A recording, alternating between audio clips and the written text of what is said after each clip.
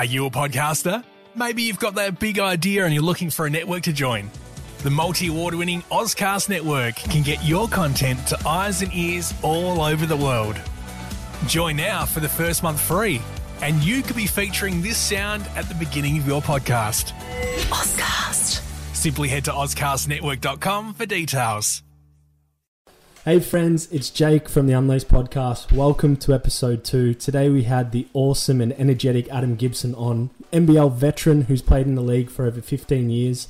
In this episode, he goes into his journey across the league, playing for a couple of franchises that aren't around anymore, his time at the London Olympics, and how he's planning for life after basketball. We hope you enjoy it, and thank you again for tuning in.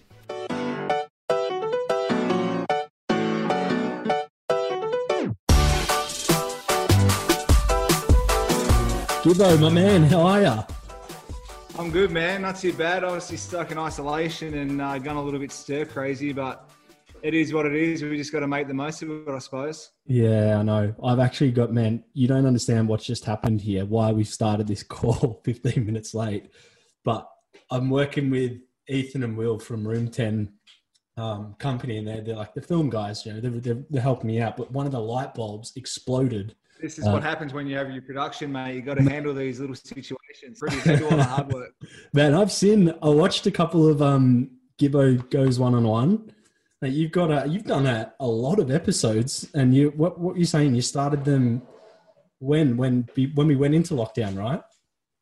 Yeah, so pretty much the first week of lockdown, they were like, yeah, let's start them up. And literally since then, I've been doing them. So I think I've done about 22, maybe 23 now. And that just shows how long we've been in this lockdown for. It's been a lot of fun. Obviously, I've had some pretty cool guests, mainly NBL basketball players. But to be able to kind of expand and talk to guys like Peter Siddle from the Australian cricket team, it was a lot of fun. Some AFL guys and obviously I'll try and get more athletes like that and expand to different sports, but it's been a lot of fun. Yeah, man, you're an athlete. How do you prepare for them, out of curiosity? I mean, are you just going in rogue, or are you giving some prep to it? What's your style? Nah, giving a lot of thought. Most of the guys I've known, so I've got a bit of background, but I normally either jump online and check out the bios of what they've done in their career, but then ask people or put up posts. You can find a lot on the internet, but I normally ask a close mate, a brother, a sister, a family member of information about them. And I put up a post on Instagram as well, just to, if anyone wants to ask a question or, you know, has something funny that they might think is good to bring up. That's awesome, dude. I saw you actually did one with Paddy Mills. I know he's one of your good mates. He strikes me as a guy that's just so down to earth, like a guy that's almost sitting at a family barbecue and you wouldn't know he's got a couple chips to his name. You know, he just seems very humble and I think he was my second guest I had on there, and I've changed a lot since then. I think I talked to him for probably about an hour and 15 minutes, which is it's a lot. That's a long podcast, but for me it was just getting to catch up with him because, you know, we've been best mates for ages, but he's always been overseas. I've been here in Australia, so it was great to chat with him and catch up. But you're right, you wouldn't know he's a multimillionaire, like, you know, won NBA championships. He doesn't consider himself a basketballer. He doesn't want to be known as that. So it's pretty awesome to have someone like him represent not just basketball, but Australia with everything going on as well. Yeah, man. He's awesome. It's like one of the guys you can always rely on to perform for the Aussie team, which is, and even San Antonio to an extent, like when stuff, you know, is happening in the playoffs, he seems to be a guy that stands up, which is pretty cool. Yeah, I was talking to him. He's also, what's awesome, I think, for him is obviously the Spurs have had that massive tradition and history of that club. You know, Tim Duncan, Parker Ginobili, and he's now like kind of one of those guys. Like he's a leader of that group, and Pop goes to him and knows that he's, you know, one of the main guys. And for someone that come from Australia to be part of that club and to have that kind of, I guess, to be known as one of those guys is pretty awesome for him. He's up there in the record books with a lot of different stats, and he's obviously done really well.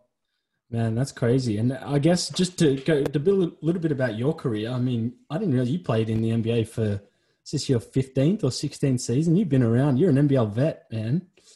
Yeah, I've been in the NBL for a while, straight out of the Australian Institute of Sport in Canberra. Beautiful AIS. But yeah, 15 or maybe going into my 16th. Played a lot of different teams and 400 and something games now. And it doesn't feel like it's been that long. I still feel like I'm 25. I've got to start coming to reality soon. But I mean, it's pretty awesome coming from Tassie to play, I guess, that long in a professional league. Yeah, I think I'll look back on it once I'm done and retired. But for now, I'm just living every kid's dream to play pro sport. Man, that's great. Yeah, I feel no matter how skillful you are, to play at the top for that long, you got to have more than just a jump shot, or be skillful. I think it takes a lot on the body and the mind. So to be able to have that durability, testament to you, man. That's just unreal.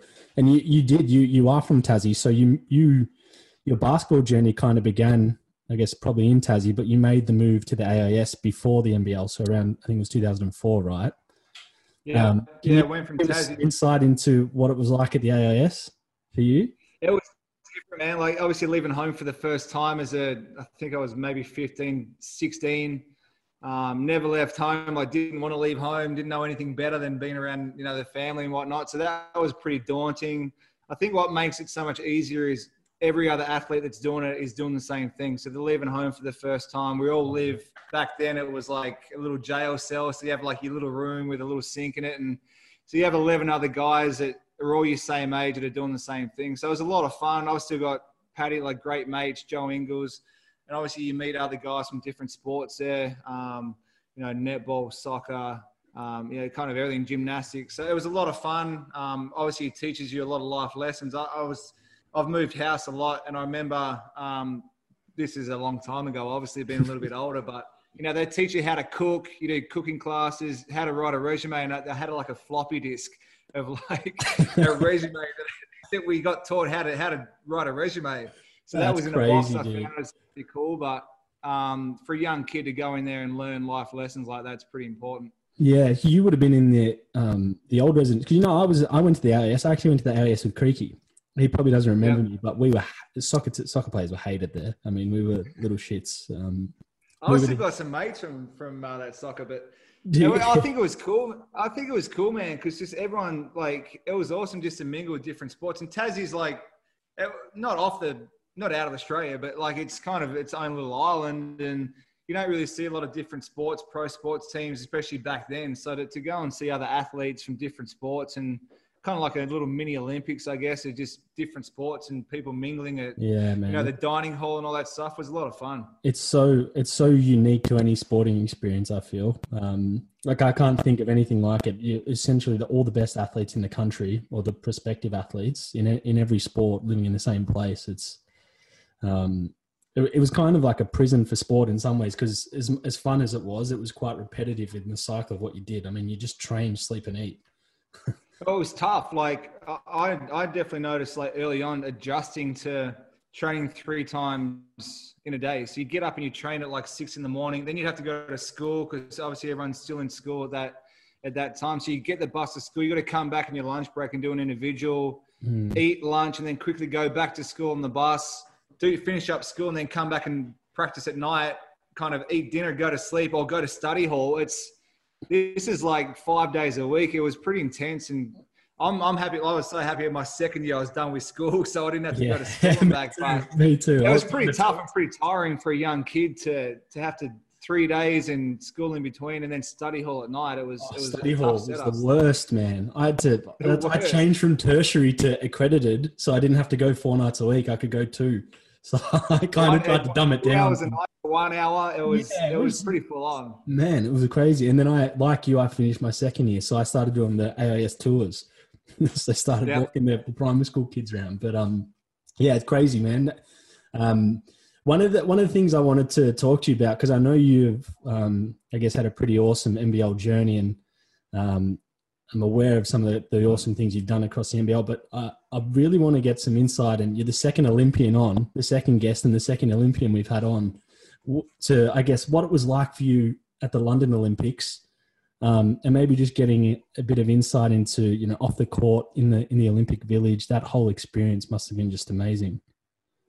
Yeah, well, obviously, like the playing side of things, the thing that's kind of tough about it, well, not tough, but basketball or, team sports, you kind of play the whole 2 weeks, where like swimmers, for example, they swim for the first week and then they're done. So they're out, like, they're enjoying the village, they're enjoying, the food hall and the Maccas and whatever, and like other sports do the same thing. So that was tough to get, I guess, your head around. But Yeah, just being in the village again, kind of like the AAS, where you're just walking through and you're seeing like I've never seen so much lycra in my whole life. You know, it was hot in London as well, so there wasn't a lot of clothing, but just all different countries and the colours and all the different apartments with flags and all done up for each country, and the food hall, just Macca's and every kind of cuisine you could possibly think of is just all spread out in the one food hall.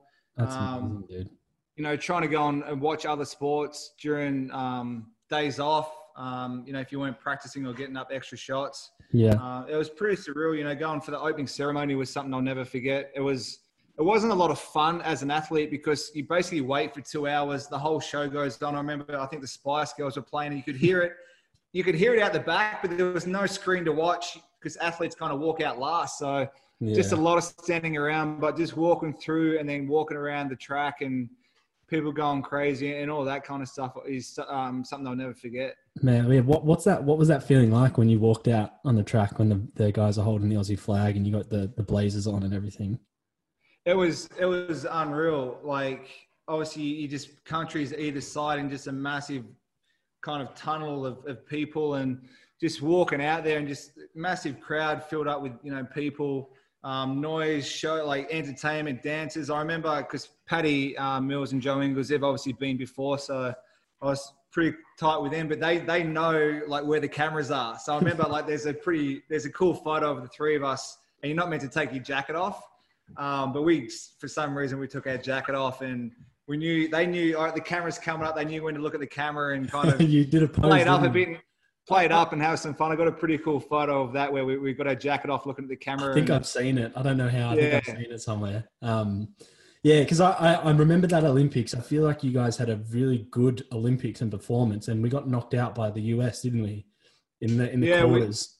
We had a great kind of tournament, some really good games. Obviously we beat China. Brazil was a tough game. Paddy hit a game winner against Russia. I don't think that mattered too much, but the games are awesome. We beat Great Britain, 8 o'clock game. I think we were down by 10 or 15 in the first half, and then we just caught fire and just completely turned it. And that was one of the funnest games because normally you play at like 11 in the morning. Like you get the worst time slots. USA get the best. So we finally played Great Britain on their home court, and it was, I think, 8 o'clock at night. And we were first quarter, we were getting our butt handed to us. And then the second half, we just turned it around, and that was awesome. But, yeah, we played USA in three-quarter time, maybe a couple of minutes into the fourth. Was close. And then Kobe just goes bang, bang, bang with 3 threes. And man, before you know it, the game's done. I remember it. I feel we were with them for up until half-time, even three-quarter time. And then the last quarter, it's like...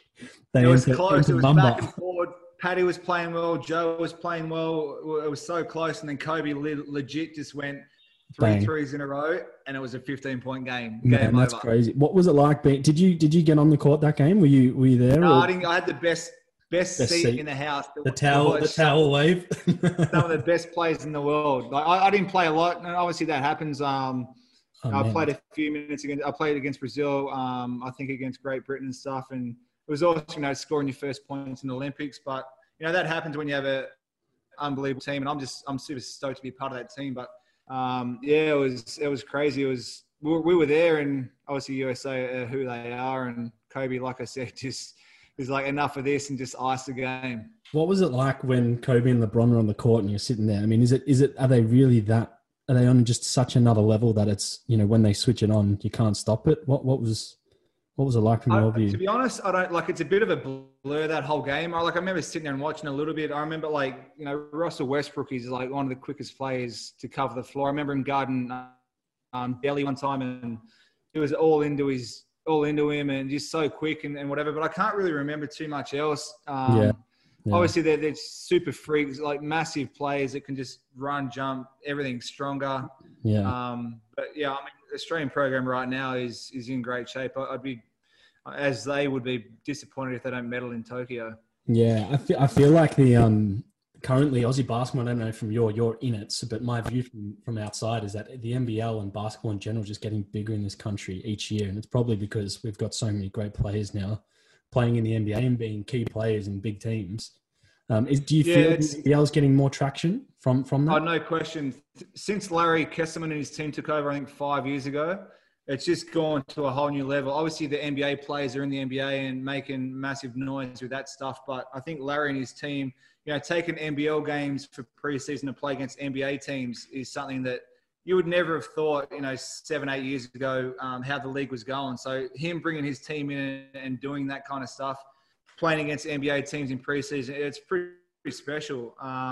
Like you said, the NBA games, obviously the NBA, the Boomers versus USA game last year in Melbourne at Marvel was another massive step. And I credit a lot of it to Larry and the NBL for building the sport in Australia. And that allows us to get, RJ Hampton, LaMelo Ball to come out here and play. Like that. That's what game. I wanted to ask you about LaMelo. What was that like? What was he like to play against? You would have played against him, I assume, when he was at Illawarra.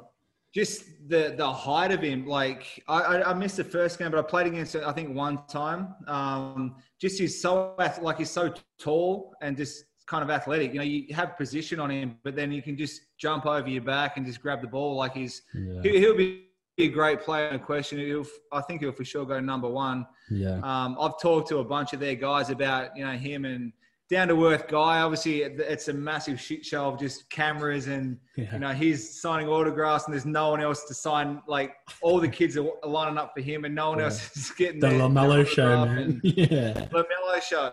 Yeah. But, I mean, he's a super talented kid and he's so young as well. Yeah, man. I'm excited to see where he goes. I reckon he'll go number 1 too. I'm sad I actually didn't get to watch him play while he was down here. It was short-lived in the end. But, I guess one thing we've both experienced I mean, you've had an incredible NBL career. What have you won? A couple of championships, defensive player of the year. That's got to be above the 2 championships. That's big, man. And then you've been in the all NBL second team a handful of times too. So Gibbo knows what he's doing, man. Gibbo knows how to play. But one thing I realized actually, and similar to me, and maybe a reflection of some of the growing sports in Australia, is you've played for a lot of franchises that aren't around anymore.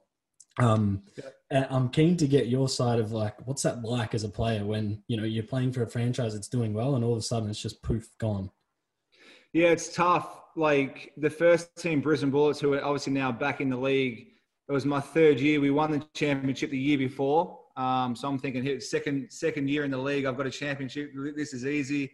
The next year we lost in the semis, and then our owner, he went bankrupt or whatever, and the league fell under. And I was so young, I clueless, had no idea around what was going on behind the scenes. So that was nothing.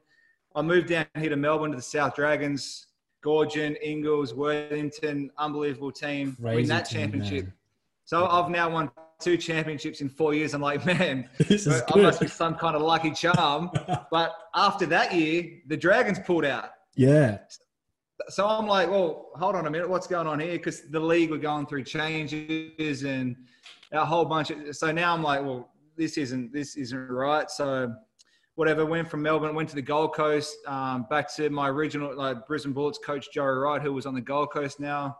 Was there for 3 years, and then that team folded. And I'm like, now I know kind of what's going on. Like now I'm like, well, this is ridiculous. It's not me. I'm not stealing all the money. I'm not taking all the cash. Like, why? But I think the league was it wasn't in a great position, like ownership and the model and everything it just wasn't right. So, that was my 3rd team in 6, 7 years to fold. And that's kind of what I've said a bunch of times now. Like probably 10 of my 15 years, the league has been in such bad shape that I wish I was starting now. I wish I was a young kid. Starting now, 100%. You make more money, bigger profile, better opportunity. Who knows where the career could have gone, but just so have it that kind of happened. So from the Gold Coast, went to Adelaide, and finally after Adelaide, got to make a decision myself of where I want to play. Yeah. Like it took that long, like kind of 10 years, and now I can choose. But it was tough to kind of deal with, and that's why I give so much credit to Larry and his team now for where the league is at. Compared to what it was, because there were teams pulling out all over the place. Yeah, man, that instability as a player must have just been. Because I had it once in the Gold Coast. I think I was at the Gold Coast when you were at the Gold Coast, and then we were in Adelaide when you were in Adelaide as well. Yeah. But it was just like all of a sudden you feel it's just gone, and your careers now you're looking elsewhere, and it just changes the whole situation for you. I think I'm pretty lucky because I was obviously younger when I was going through it all, so I could always go to another team. But there's been so many players, whether fringe players or whatever, that have lost their job from basketball because of teams folding. Like it's killed so many jobs. And there was 13 teams, I think, when I first started. It's gone down to 8. Not 9 now. So it was kind of five teams have gone. That's 50 jobs that when there's not that many to start with, it's a fair chunk. Yeah, man, that's it's hard to take, but it seems like for me that the league's in such a strong place now, and I'm keen to understand, I guess, that the energy around Melbourne, and you've come back to Melbourne, which I guess is probably a bit of a second home to you, being close to Tassie. But what's the energy around, I guess, the newly formed Southeast Phoenix and the franchise you're a part of now? It's unbelievable, mate. It's probably one of the most professional teams I've ever played for, and this is 1 year. There wasn't even a year into the whole thing being reborn or being started up. The way the club put everything together from the staff, top to bottom, I give Tommy Greer, an ex-player, a lot of credit. He's obviously been through as a player, worked with the NBL, now a GM, the ownership group. But, from top to bottom of, first time I've ever had to have a chef to cook us food. And wow. I don't know what it's like with footy, but, stuff, little things like that just make our job so much easier. Now, always as a brand new club with a brand new team, you're probably not going to have a lot of on-court success. We won our first 5 games. The second half of the year we won't talk about, but as far as a professional team starting out, it's one of the best I've been at. And I think being out in Southeast Melbourne, where the participation rate of kids, it's just through the roof. So the support and 8,000 people to our home games at Melbourne Arena it was so much fun to be a part of. Man, that's probably the one sign you do want in your first year is the club's professional and it's ambitious. And the on-court's going to follow in time, which I'm sure it will. So I guess, Creaky's a part of the team now too. So I'm seeing his haircut floating about while he's dunking and harassing the opposition. It must be cool to play with one of your best mates who I know you're living with as well.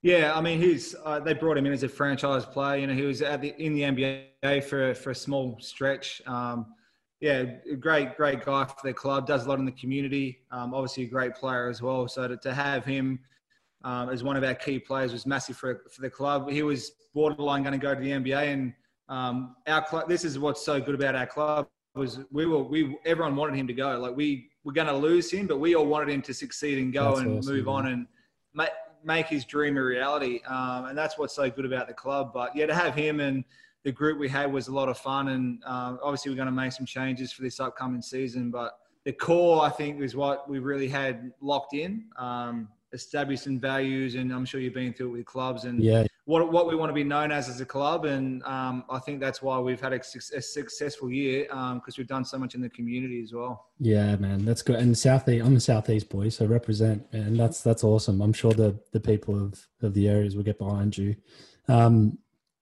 Actually, one of the things I was keen. Have you watched The Last Dance? I have. Man, that's the greatest documentary I've ever seen. Unreal. Unbelievable. Man, I wanted to after I watched it, I'm like, I want to go do some shot. I need to go get my shots. Like, I can't even shoot, but I'm like, I need to go to the court. Like, I was so pumped. Yeah. Did you take anything away from it? Just all the stuff you kind of see, like you kind of, you see Jordan videos and highlights and stuff back in the day, but it just seems like it's so much more detailed of how he was. Like, I'm sure he was a nightmare to be around at sometimes, but that's why he won. I'm assuming Kobe was probably the same. Like, just demanded the best, was always hard on people. I feel bad for, I think, Scott Burrell. He copped it so bad all the time. He did, didn't he? You see Jordan winning, sprinting races and all that stuff. And just, I guess, his perception of how people thought they could guard him. When you see like Gary Payton and these players talking about, how they could guard Jordan, and he's like, I had no problem with GP. Like, he was nothing. Like, he starts all laughing. That stuff I love because I think he's the best player ever. And obviously there's others before and after, but just that mindset and just the way he laughs, like he could not guard me. I had no issues with him. Like, just all that stuff I thought was pretty cool. Yeah, man. They give him the iPad. I think it's Gary Payton, right? They give him the iPad and I got you. He just starts laughing. Like, come on, man. Laughing. The glove. I had no problem with the glove. Yeah, man. I loved it. It was awesome. No, people like Jordan and Kobe, I mean, they inspire me for what they did on the court. But one of the things that I've been promoting with this podcast is like the whole transition coming out of sport. And Jordan essentially made more money outside of basketball using his platform to be better. And Kobe, rest his soul, was on the path to doing just amazing things off the court too, which I took a lot of inspiration from. And I know you're at a point in your career where every year you're loving life and, you know, lapping up what's there to have. But at the end of the day, you're probably having a bit of an idea of what's next too. So what's that kind of like for you? I remember we spoke the other day. It was quite funny. You said, yeah, people have been asking me this question for 10 years, what I'm doing next. And I've never known. Literally probably 24, maybe even younger. What are you going to do after basketball? And I'm like, well, I've got no idea. Hopefully I can play for the next 10 years. Now that 10 years is getting close to coming up, but yeah. I've definitely, I still don't 100% know. I love basketball. I want to be involved. I think I'd be a great coach. That's my ultimate goal. I know there's not a lot of jobs, probably not great money for that. That's why, starting my own podcast and starting to do some other stuff around media to try and stay involved in the NBL, in basketball somehow, is the ultimate goal. That's just what I love. I think I'm really good at, reading the game and delivering it back to kids and all that kind of stuff. So that's what I want to do. Whether that will happen, I don't know. So, doing podcasts and working with the NBL behind the scenes to try and establish some other things. Also, I love, we renovated our house in Brisbane kind of 2 years ago. So I remember being to the AAS and doing sport and woodwork and putting a few little things together. So that's something, another passion as well. But I find it kind of hard training and trying to become a builder or a carpenter kind of while I'm still playing basketball. So that's something that I would like to do as well, kind of flip homes and stuff. But there's nothing set in stone. But I think if I had my time again, I probably would have studied or, some kind of TAFE course, just to add a few little things, a business course, whatever it may be, just so you've got a little bit of this and a little bit of that, just as backup plans. Yeah, that's interesting to me because it's hard for my situation. I kind of came out of sport young and it was wasn't necessarily my choice, where you're in a great position where I guess it's a bit more in your control and how you're going to phase it out. And it is a bit scary. It's a bit daunting when you're going, you've been wired to basketball since, I guess, wired to make it to the top since you were 17, 18, living at the AIS. And then all of a sudden it's, you're looking at other ways to stay around basketball, but it's not the same as a player. So, do you fear what's next? Are you excited for a change maybe? Yeah, I don't know fear, but I'm definitely concerned of how I will be when I can't go and run around. I've never been like a showy kind of hype me up kind of person, but you obviously, to be able to say I'm a professional basketballer or I'm an athlete, that's going to change. Just little things like that. People stopping you here and there, but not being able to train and run around and do what I've done more than kind of half my life. I think that will be the hardest change, and that's why hopefully I can stay involved in the sport, so I can at least be on the sidelines and tell people to go and run around like I used to. Yeah, this is the same kind of feeling, I guess, emotion and all that kind of stuff, without the physical side. But I think I'm assuming for most athletes that would be the toughest, is once you're actually done and you don't keep doing what you've done for the last however many years, that would be the hardest adjustment, I think. Oh man, just the going from playing in front of, for you, in packed stadiums to, that's what you build up for each week, that performance, to hit that jump shot. So then, your Saturdays are coaching kids or, doing something else. It's so weird. Be so different. Yeah. I don't think I'm going to go to the supermarket and someone hype me up or, yeah, you know what I mean? Yeah. So I think that's what I'm most not afraid of, but how will I handle that transition, I guess, and that's hopefully I've got some things in place to keep me busy enough and occupied enough to not have to worry about it. Yeah. Did the NBL? I mean, do they have anything in place to kind of help players? Is there anything from a system point of view that's there to support? Yeah. The last with the Players Association, again, probably the last 4 or 5 years, it's become better, and there's grants and money in there if you want to go and study, or there's there's specific people you can go and talk to for help around that kind of guidance and counselling and all that kind of stuff. So there's stuff in place if you want to go and, become a trade or, study. There's grants there for you to be able to afford to do that while you keep playing. So they've definitely done a better job, and that's something I think will improve in the near future. Yeah. Moving forward is helping the transition, of athletes moving on. Yeah. Do you give any advice to, obviously a senior player and a leader, a part of your team, do you give advice to some of the younger players coming in of how to either be more professional, to be better on the court, or to have better balance in their life? Yeah, all the time. Probably more on court, and how to be a better athlete, better player, better pro. Turning up early. I get frustrated when people just rock up at 8 o'clock for an 8 o'clock weight session. Like, get in 15 minutes before, and do a little bit of extra work, lift a little bit heavier. Get to the court a bit earlier, and work on your game. Grab a coach, shoot more shots. That's something I've always kind of done, even from a younger age. Is one, I've always tried to lead by example as a captain of teams, and if I do it, then they should follow. But when you can't do it as much yourself, being a little bit older, you can't put in as many hours because the body's breaking down a little bit. It's more, telling people to get in early or holding people accountable that way. So that's something I've definitely tried to focus on probably the last 4 or 5 years. Yeah. Outside of the Southeast Phoenix, what was the best time you were playing basketball? I mean, when was it like you were at the top in a great team, a great franchise, just winning? Well, the year I was in Melbourne was one of my funnest years playing wise, because the year before the team was, I think, 5-25. The year we all kind of came in, Worthington, Mika Vicona, 2 great imports. Brian Gorgian came to coach, and we went 25-5. So for 5 losses out of a whole kind of year was unreal. And living in Melbourne for the first time as a 22, 23-year-old. A lot of time. Yeah. 1 game a week was a lot of fun, playing and starting in front of Melbourne Arena again, the same stadium with 10,000 people.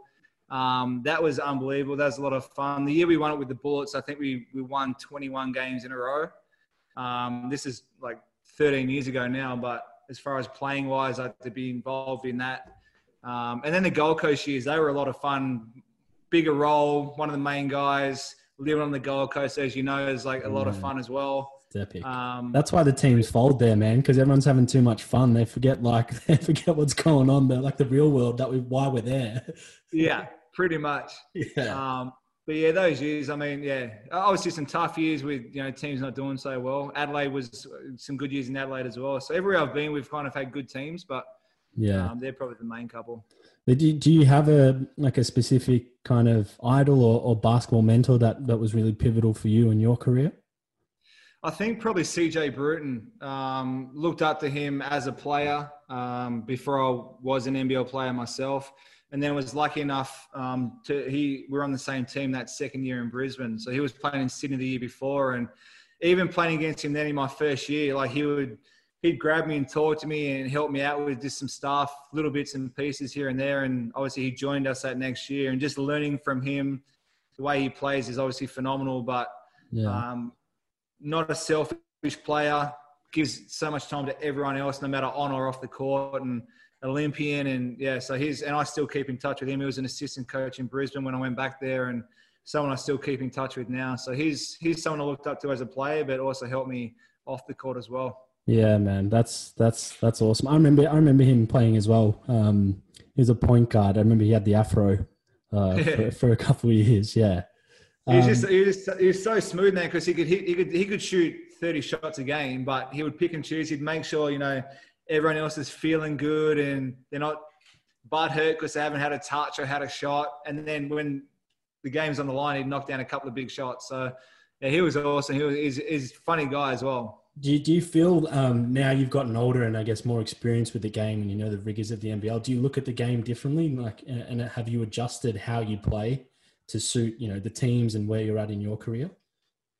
Yeah, I guess a little bit. I haven't probably changed too much in how I play because, besides probably my first years, I was quicker then, but I haven't relied on speed and athleticism and all that kind of stuff to get me by. I'm not like a Kyrie Irving where I'm going to dribble the ball 48,000 times. I've always used my smarts to score or to play defense. And that's why I'm still playing, I think, now, because I'm a smart player. I know how to pick gaps and distances and not get too close to someone. I know where I can get a shot if I need to shoot the ball. I know if someone needs to shoot the ball, and all that kind of stuff. So I haven't changed too much, I don't think, my game. I probably could have been more selfish at times and taken more shots, but just the way I am, I'm not a selfish person. I prefer to move the ball around and just take what comes instead of forcing stuff. Yeah, because you've always been really the guy for most of the NBA. I mean, in Adelaide anyway, when I was watching you, you were raining threes for fun, but you were definitely the guy there. So I guess and basketball for me is funny in that sense, because when I come from football,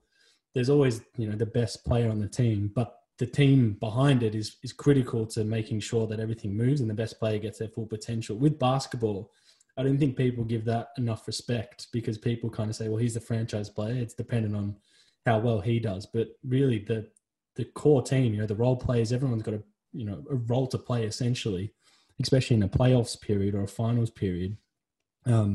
So have you kind of shifted now from being the guy to someone who's got to drive team and perform, or do you still see yourself as, that's who I am, that's how I've played the game?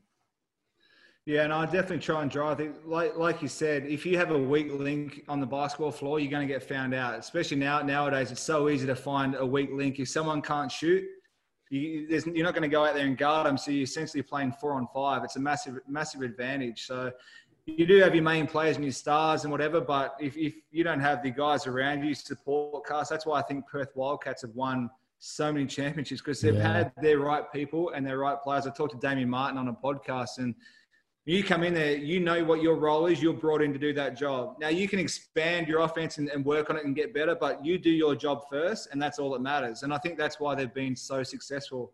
So I think realizing what your role is super important. For me, I definitely had teams where I've been one of the main guys, and now I think just happy to play a role. I think I'm still unbelievably important to be on the floor and to control things and make sure everything's going smoothly and whatever, and taking shots when I need to, but just making sure guys are doing the right things and holding people accountable, I think it's become more important. It's a tough job. It's not always enjoyable, because you're always on people about doing the right things, and it can get tiring at times. You pretty much have to worry about everyone else besides yourself, but that's what being a leader is, and it just kind of comes with the territory. Yeah, you've still got the 3-point shot. I saw you raining threes for fun last year. I'll still let it fly, man. Don't you worry about that. No, you dropped 25 points in like 3 quarters last year or something. I was watching. I'm like, you know what was most disappointing about that? We were playing against Cairns, and I think I had 26 that game, but John Robertson, who's like one of the best point guards I've ever played with,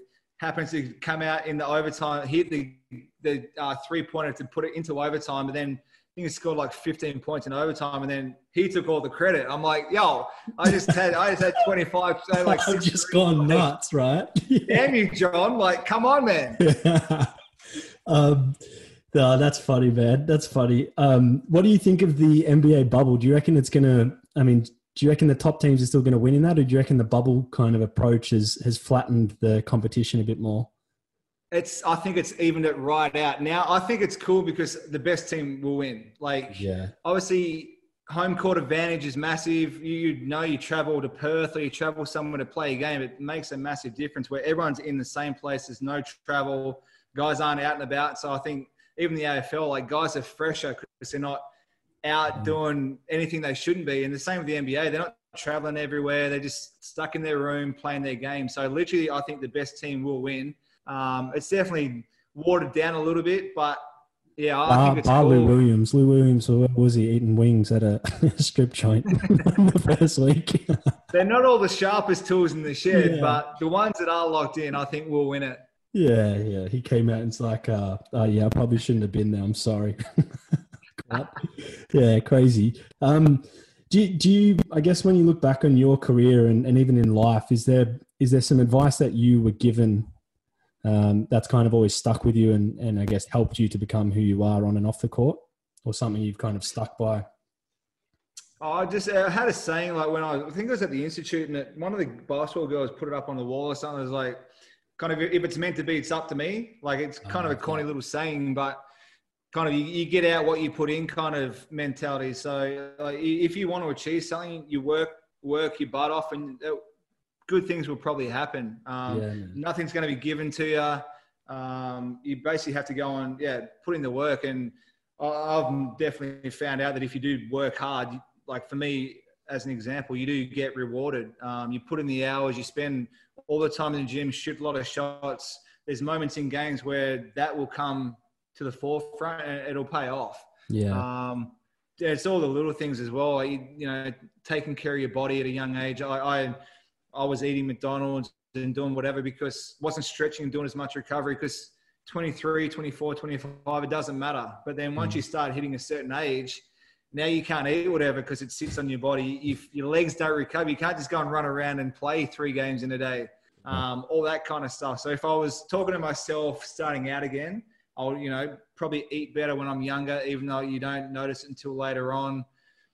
Probably do more recovery and take care of your body a little bit better. I played through some injuries that I wouldn't take back, but I probably wouldn't do it again now that I'm dealing with stuff now. But, Joey Wright, a coach I had on the Gold Coast, toughened me up to not sit out and play through stuff. And that's kind of where I am now. But he toughened me up a lot for sure. It's kind of like this. I hobble around. I got 2 busted up calves, but I don't understand the logic. Life lessons.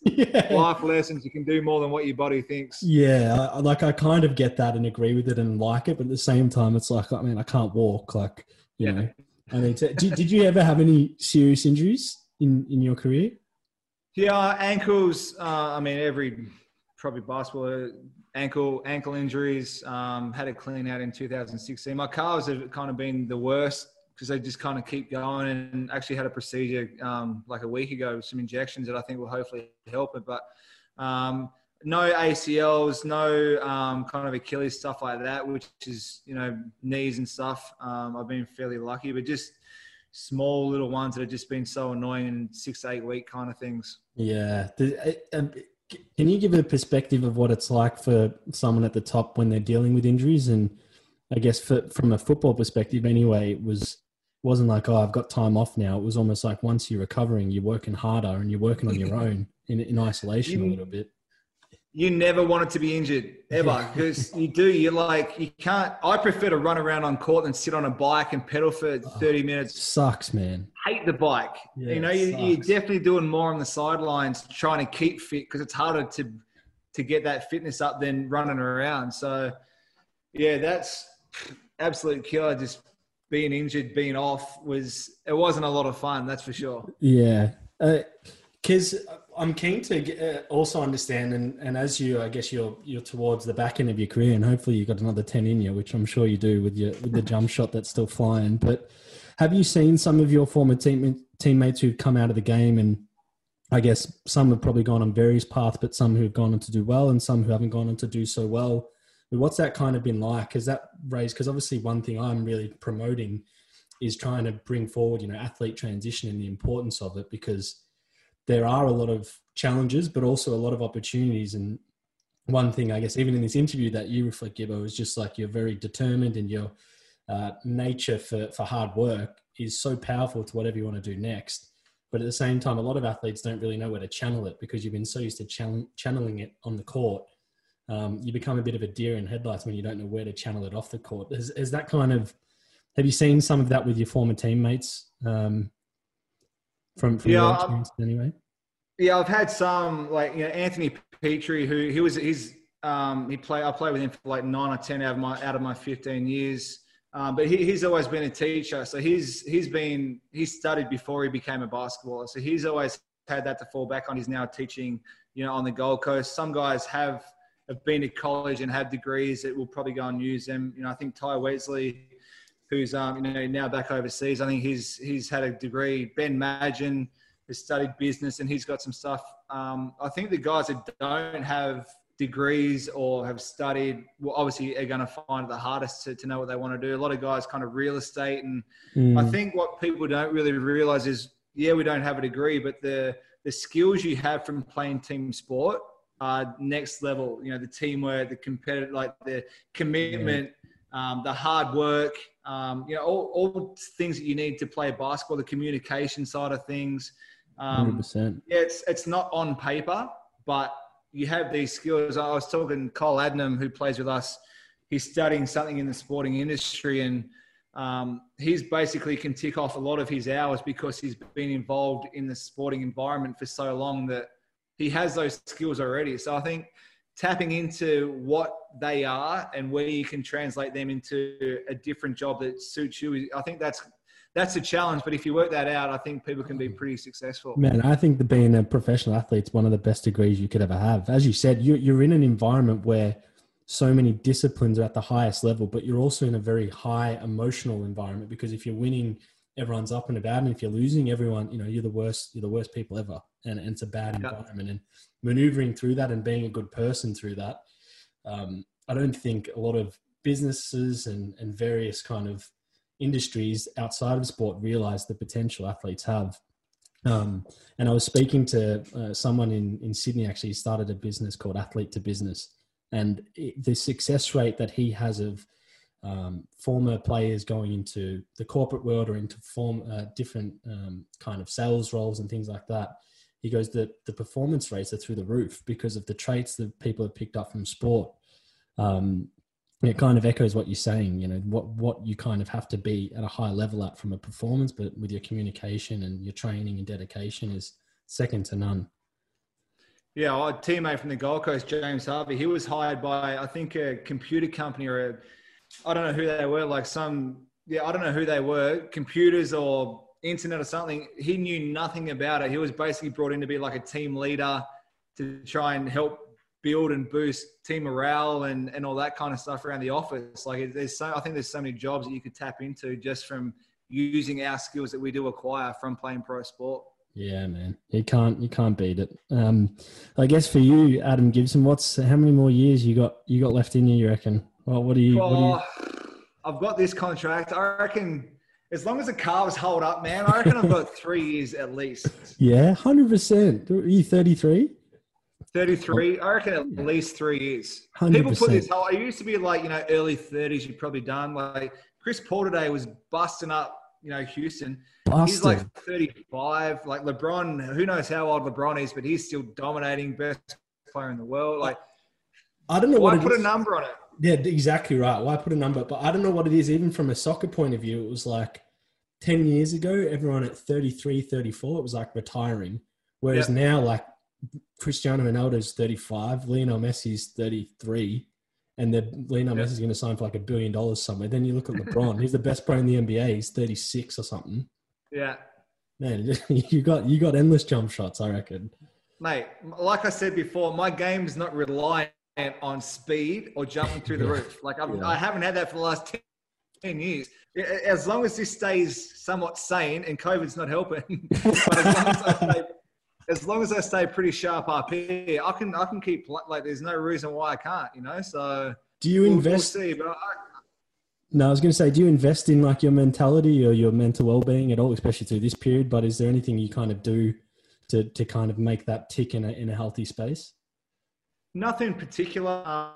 Like Mitch, he does a fair bit of stuff. I think he talks to someone a fair bit and whatever. But I've just tried to, now being a little bit older as well, and starting my podcast, it's kind of working with the NBL a little bit. It's kind of just opened my eyes up to more opportunities and, where I could try and do more things. So I think just keeping busy. And I think the biggest thing is with this stuff going on is just making the most of it. Like, what would I actually be doing now if I wasn't in COVID? Like, there wouldn't be too much. I'm saving money because I'm not out eating and spend money on petrol.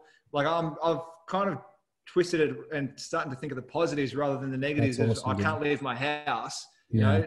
I'm saving money. I'm spending every day with my dogs. Like, I don't have to go and do promos and work and so it's not all that bad.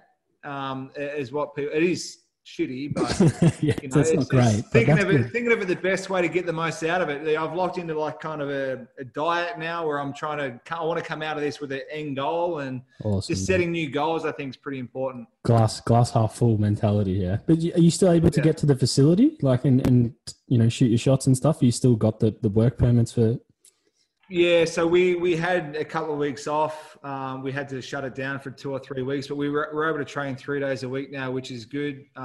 It's not great when you see other teams around like Queensland are playing leagues and playing games, and so I feel pretty bad for us and United once we come out of this to start our season, because we'll be way behind the 8 ball. But we can train 3 days a week, go to the gym 3 days a week, so it's not all bad. Oh, man, I'm going to make sure, hopefully when this is all said and done, I've got to get to a Southeast Phoenix game to see you flying around again, because I did enjoy watching you play your trade in Adelaide, man. So I appreciate you coming on the podcast, man. This is episode 2. You said yes straight up, and I really appreciate that, man. You'll go down as one of the greats, and, we loved having you on. Hopefully we can get you back on soon. Johnny Mack, I seen was on first. I know him a little bit from Adelaide. We caught up with him once. Yeah, very smart man. I'm honoured to be on there, mate. I know it's a lot of hard work running a podcast. It's different, man. For those out there that want to know the NBL and get closer to the NBL, you got to tune into Gibbo Goes One-on-One. Their weekly podcast with Gibbo talking to everyone, deeply ingrained in the NBL to athletes outside of it as well. So, man, get amongst the people if you're into it. I appreciate it, man. I appreciate it. All the best. We'll keep in touch, and I'll have a number 1 Gibson singlet waiting for you. Yes, that's my boy. I'll rep it on the podcast. You know that. Thanks, brother. We'll be in touch. Anytime, man.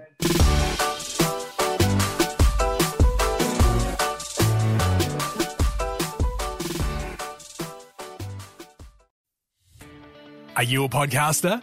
Maybe you've got that big idea and you're looking for a network to join. The multi-award-winning Ozcast network can get your content to eyes and ears all over the world. Join now for the first month free, and you could be featuring this sound at the beginning of your podcast. Ozcast. Simply head to ozcastnetwork.com for details.